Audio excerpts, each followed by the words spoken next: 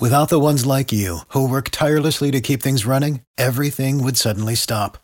Hospitals, factories, schools, and power plants, they all depend on you. No matter the weather, emergency, or time of day, you're the ones who get it done. At Grainger, we're here for you with professional-grade industrial supplies. Count on real-time product availability and fast delivery. Call, click Grainger.com, or just stop by. Grainger, for the ones who get it done.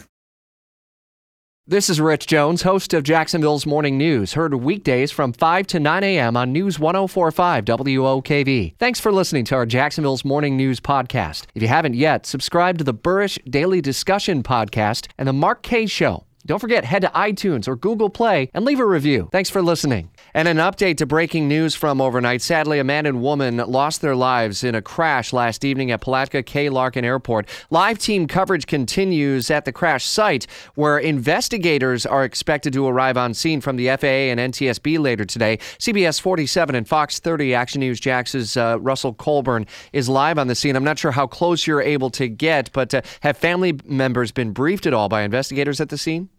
Actually, I just talked to an airport staffer, and they said the father of one of the victims is here, awaiting on more information from the FAA and NTSB. So obviously, heartbreaking, sad update to hear that. And those agencies should be here around 7 o'clock to investigate this. So it seems reasonable that maybe one or both families have been notified. We know FHP was notifying next of kin.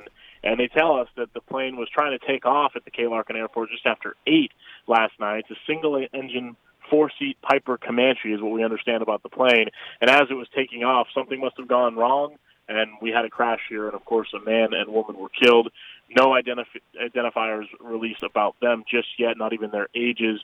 And we don't know exactly where they were headed. But, of course, as soon as we find all that, we'll give it to you. Russell, looking back through the rest of this year, there have been multiple other plane incidents in the Putnam County area this year. Yeah, this is the fifth, if I'm not mistaken, the fifth incident involving a plane in Putnam County just since February, and a few of them have actually involved the K. Larkin Airport. So they love their aviation in this part of the community, and unfortunately we've had some tragedy recently here. And as the investigation continues to unfold as we move through the morning, we'll keep you up to date. Be listening for Russell's updates at least every 30 minutes during Jacksonville's Morning News. Without the ones like you, who work tirelessly to keep things running, everything would suddenly stop. Hospitals, factories, schools, and power plants, they all depend on you. No matter the weather, emergency, or time of day, you're the ones who get it done. At Grainger, we're here for you with professional-grade industrial supplies. Count on real-time product availability and fast delivery. Call, click Grainger.com, or just stop by.